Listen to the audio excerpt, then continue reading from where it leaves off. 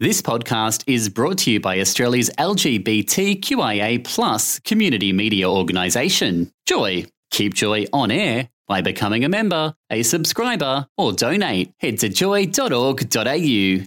Joy, a diverse sound for a diverse community. Taking a look at the issues surrounding the health and wellbeing of our LGBTIQ+ communities. This is Well, brought to you by the team from Thorne Harbour Health on Joy and the Community Radio Network. Here on Well, we delve into the issues impacting and surrounding the health and well-being of our gender, sex and sexuality diverse communities, coming to you from Thorne Harbour Health's headquarters on Wurundjeri country. I'm your host, Jack Manjun, joined this week in studio by Rachel Cook. Hello, Rachel. Hello, it's been a while since we've done a show together. It's been a while. There have been, I think it's fair to say, a few things going on at Thorne Harbour Health. A few things going on. You've been away as well. That as well. One trip to Japan in a year wasn't enough for me. I had to go back a second time. That's something else, though. We've got a really full show this week. Who have we got coming up? Well, we'll be chatting with Dr. Ruth McNair, who many listeners will be familiar with. Ruth is from the University of Melbourne, and we'll be speaking with Ruth about the Australian Lesbian Medical Association Conference, which is coming up next week, talking a bit about its history and this year's theme, which is authenticity, keeping it real. That's all coming up this episode on Well. You're getting well with the team from Thorne Harbour Health. We're now speaking with Dr. Ruth McNair. Ruth is an honorary associate professor at the Department of General Practice, University of Melbourne, and a general practitioner at one of Inner Melbourne's general practices. She has clinical and research interests in lesbian and bisexual women's mental health, sexual health, same-sex parenting, trans and gender diverse affirmation, and LGBT healthcare and homelessness. And she also became a member of the Order of Australia on the Queen's Birthday Honours in 2019 for significant service to medicine and as an advocate for the LGBTI community. Thanks for joining us, Ruth. Thanks, no worries. Now, we're talking today about the ALMA Conference, which is the Australian Lesbian Medical Association conference, but also it is for LGBTQ women and people who identify as non-binary. Can you tell us a bit about the history of ALMA and what is it and why did it form? Yeah, well, we started in about 1999 when Carol Booth, who's a GP in New South Wales, decided that she wanted to meet other lesbian doctors. So she had a conference, like you do because you're a doctor. We got together in New South Wales, about 20 people there with some partners. It was just a real hoot. You know, we had a great time talking to each other. No holds to a barred. Like, we just kept talking for the whole weekend. And it was clear to us that lesbian doctors at that point, we were only lesbian, were in desperate need of finding each other and comparing notes and supporting each other, because medicine is not a very user-friendly specialty or profession for us. So we formed the organisation at that meeting, and it's grown ever since. I mean, we've had annual conferences ever since then, so we're up to about 24 now, and it just is a really important event for us. Yeah. You spoke a little bit there, Ruth, about, I suppose, the desire to kind of meet up with other, at that time, lesbian doctors. I suppose around that knowledge sharing, why was there such a need for an organisation like this? Well, I think most of us talked about the fact that we didn't feel comfortable in medicine. It was very patriarchal, very heterosexual, very masculine driven profession. And I mean, women generally often don't feel that comfortable, but, you know, as lesbians, and there were a few bi women at that first conference too, you know, we just felt like we didn't fit. Many people had experiences of discrimination in medicine. Trying to get up the career path became difficult as people came out. So, you know, that was a really shared experience with everyone. And, you know, even now when loads of medical students come to our conferences now and they all talk about the same thing, even 23 years later, it still feels really difficult to be out in the profession. And so we sort of do a lot of supporting and sharing of that and working out how we can safely exist in medicine and also be ourselves. Obviously, you talked about how the conference was how it all started, and the conferences are still going. How often do the conferences happen? Once a year. Through COVID, we did it online, but now we're thankfully back in person. And we just move around Australia. We've had them in New Zealand as well now. We do have New Zealand membership too. So we just try to find a really nurturing space for ourselves, somewhere that's private and comfortable, got usually a nice view or something enjoyable to do. So, it's designed as a bit of a caring experience, as well as now we have a pretty big program of scientific issues as well. So it's a nice combination, actually. How many people come along these days? Well, this year in Melbourne, we've got about 90 people coming. That's going to be our biggest ever. Mm-hmm. The membership list is about 200 plus people, which varies. This year we've got lots more medical students who've come across us because we've got a fantastic med student, Daphne, who's been spruiking all over Australia and New Zealand. So, I think this is very good to see that we're a growing organisation and still needed. Can you tell us a little bit about the theme for the conference this year, Ruth? I believe it's authenticity, keeping it real. Yeah. Well, every year we have this inevitably some discussion around whether we can be both ourselves, our diverse sexual and gender selves, and doctors. And a lot of people, as I said, the students, but also graduated doctors still have an issue with how to do this. Some people aren't out in their profession. Others are very out, like me. I'm a professional lesbian, basically. So I get paid to be a lesbian, in my clinic, and it sort of helps a lot because I can just be myself. And so we have discussions about this all the time. So we thought, okay, let's do a whole theme on this. We're doing sessions on being non-binary. We've got a big panel of non-binary doctors and med students who are talking about their experience. Another one on gender diversity just generally, another on neurodiversity. So, we're trying to look at all those intersecting identities that we bring with us and how we can blend that with being medical and still feel like we're comfortable in our own skin, but, seeing patients without feeling compromised, basically. And you've talked about just, the conference has also shifted to become more of a inclusive content. What else can we expect at the conference this year? Yeah, look, we've got a big program. As you know, Rachel, you're coming on for the drug and alcohol session, which will be fun. That's a bit of research and a bit of practice and a bit of, what can we do better in alcohol and drug healthcare. There's a whole session looking at trans issues, hot topic, of course, but we've got Tram Nguyen coming from the RCH, the Children's Hospital Gender Clinic, talking about what's new in gender care for young people. We've got a whole session on resilience and mental health on the Sunday, looking at suicidality, which is really important. And it's coming from Switchboard to talk about their work on post-pension suicide prevention, which is amazing. Look, so many topics, I can hardly think of them all.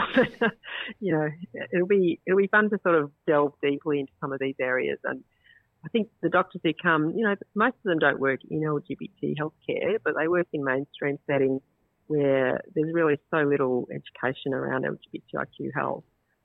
And so, they often come with this really urgent need to understand what are the specific issues for LGBTIQ people, how can they make a difference in their own workplace. So, that's some of what we talk about these days. What's the latest research? What should we be doing differently around inclusive practice? That's a fun program. I suppose, what are some of the trends you've seen at the conference over the years? What areas and issues have potentially emerged more recently?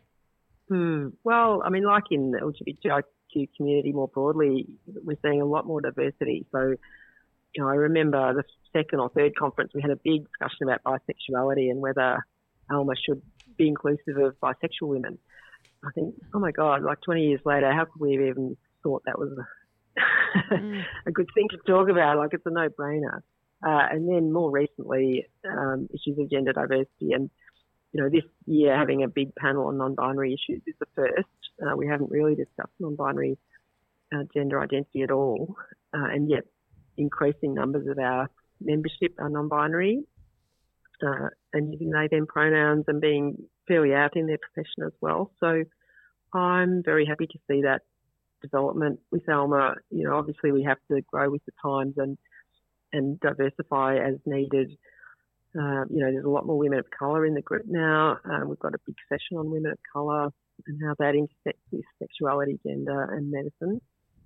So, I think as we grapple with the new and emerging identities in our community, we need to be sure we're being as open and inclusive as we can for our membership as well.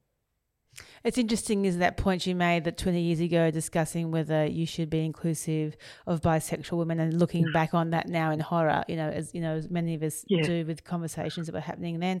But what were some of the topics that were central points of discussion 20 years ago that we're actually still talking about? Well, parenting's one. I remember doing several sessions on parenting 20, 15 years ago when I was doing a lot of research in the area. And at that point it was basically lesbian parenting, whereas now we've got a whole session on trans parenting. So, the topic is the same, but the subgroup is diversifying. And again, I think that's really exciting, cutting edge issue around how do you make the healthcare system much more inclusive for trans and non-binary people who want to have pregnancies, who want to parent, who want to do it differently. Some of the other issues, mental health come up repeatedly over the years as a really hot topic around, how do we support our own mental health, but also how do we improve mental health care for LGBTIQ people. And, that isn't going away, sadly. We still see huge numbers of people who have mental health issues, suicidality and so on. And we really need to be much more responsive to that and understand it better. And what about the topics that have become perhaps less significant than they were 20 years ago?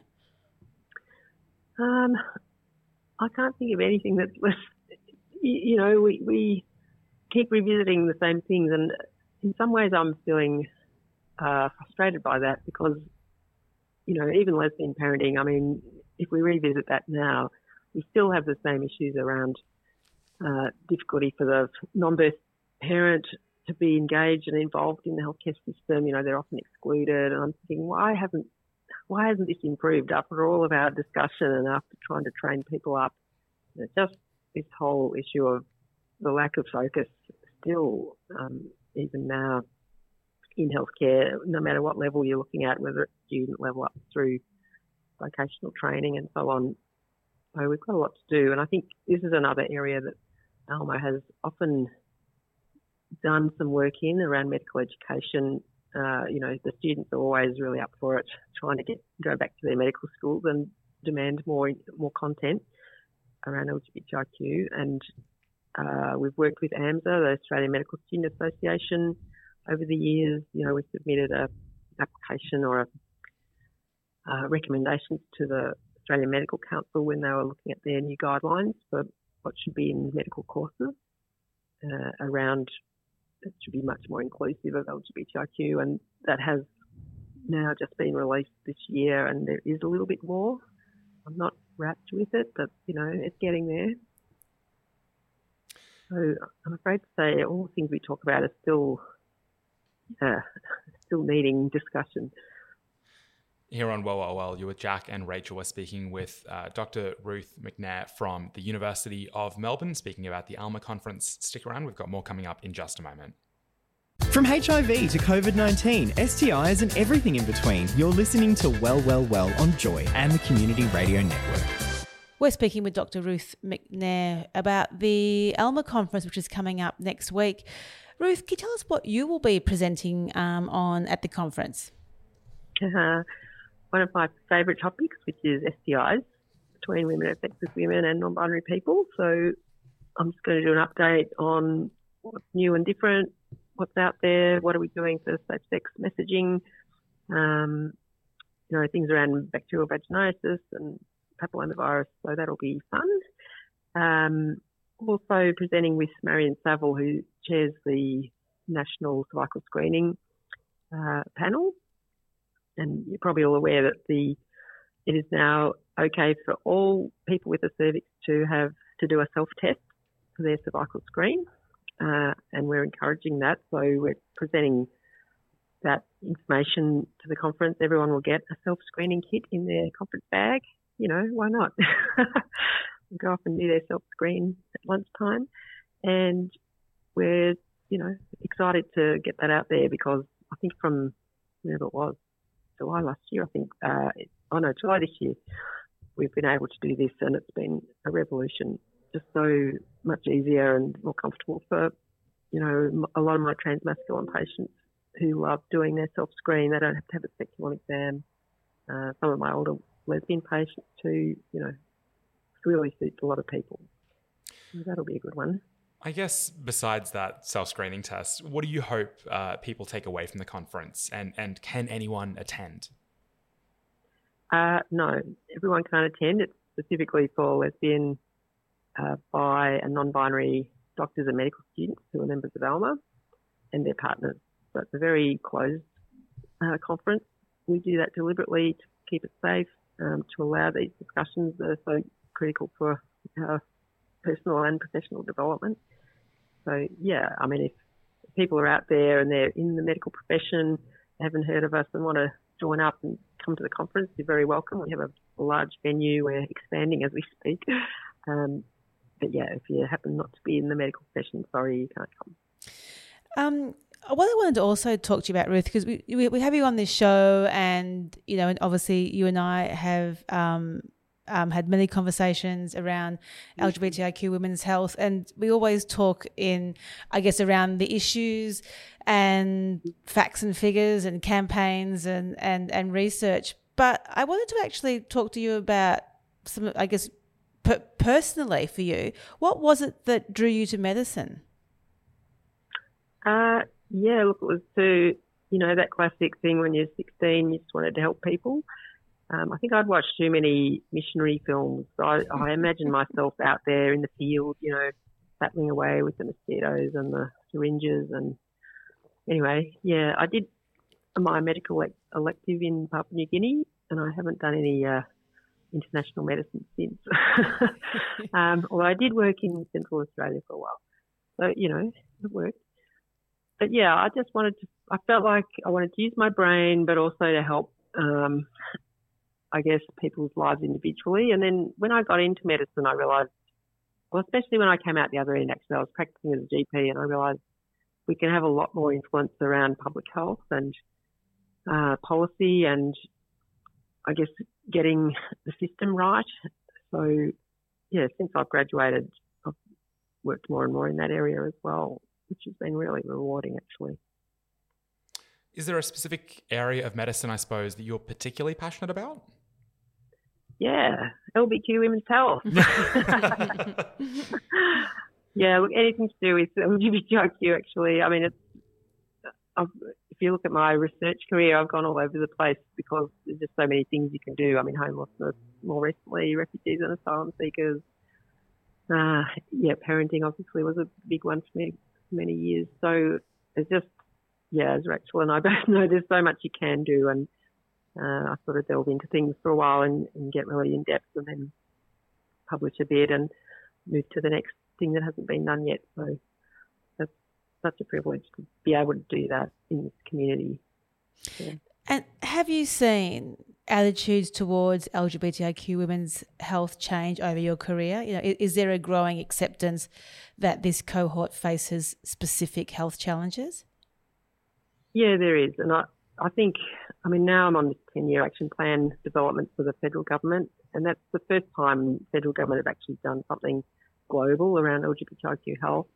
And we're seeing hopefully that the census will include real questions that cover our whole population. We're very hopeful about that in the next census. So I think we're getting movement around understanding that this subgroup of the Australian population needs additional attention to improve our health inequalities, to improve the health promotion that we do.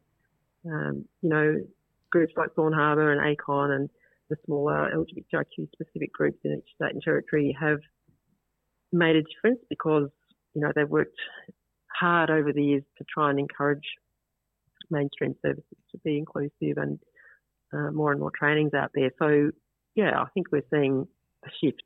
It's been a slow, hard slog, but it's been worth it because I think we're getting some traction in policy and in practice as well. So, hooray. You kind of alluded a little bit to better understanding of, our LGBTIQ communities across Australia. What do you think are some of the key areas of LGBTIQ health we should be focusing on, I suppose, in the near future? I think neurodiversity is a huge topic for understanding and not pathologizing, but really understanding how that intersects with LGBTIQ people, which it very much does, and how we can support neurodiverse people in the healthcare system much better. Obviously I've been very involved with refugees and asylum seekers in the last few years, and their health and wellbeing needs are not being met at all, I would say, at the moment, apart from tiny pockets of basically LGBTIQ-led support. And that's something that needs to step up. The refugee services need to improve. The intake system in terms of immigration needs to improve. So I think that's a really vital group of people. And we're seeing actually now more LGBTIQ refugees coming into Australia on humanitarian visas, thank goodness, at last, as the federal government have started to realise this is a specific vulnerable subgroup that needs to be supported. If there are any, I suppose, practitioners that would be interested in attending the ALMA Conference, lesbian, bisexual women, non-binary folk, where can they find out more, Ruth? Just go to our website, so it's alma.org.au, and you can sign up there as a member, and then you get a phone call from our membership secretary just to check in and make sure you're legit, and and then she takes it to the board, and it all happens really quickly. So within a couple of days, you're a member, and then you can sign up for the conference. So yes, there's still time if you'd like to. Maybe we'll hit 100. That'd be amazing. Exciting. Dr. Ruth McNair from the University of Melbourne, thank you so much for joining us this week on Wellwellwell. It's a pleasure. Thanks, Jack. Thanks, Rachel. You're getting well with the team from Thorne Harbour Health. That's all for the show this week. Thank you so much to our guests for joining us. Speaking of important research, the Australian Research Centre for Sex, Health and Society, or ARCHES, they have a seminar coming up on August 16th about trans healthcare and rights in Indonesia. This seminar will be presented by Dr. Ben Hegarty and Dr. Allegra Walter as part of a series by ARCHES about relevant issues in sexuality and gender. More information can be found on the La Trobe University events page, or you can check out ARCHES, ARCSHS, on social media.